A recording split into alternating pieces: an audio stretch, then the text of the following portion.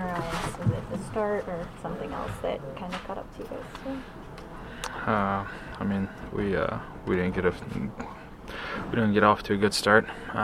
They get their power play goals, and then we gave up one on our power play, and obviously we dig ourselves a hole. So that's not the way to start a game, obviously, in an important game like this.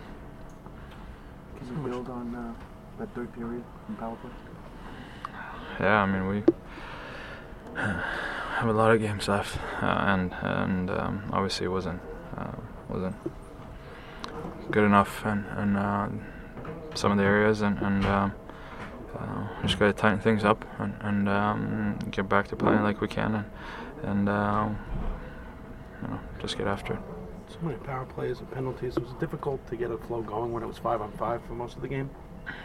Yeah, I guess it's the rhythm kind of gets off, but it's not an excuse. It's same for both teams. I mean, we had our opportunities, and even in the first, yeah, just you can't do that to yourself. Go down 3-0 like that, and just couldn't get anything going, and it's hard to come back when you dig yourselves a hole, and couldn't really find an answer for that.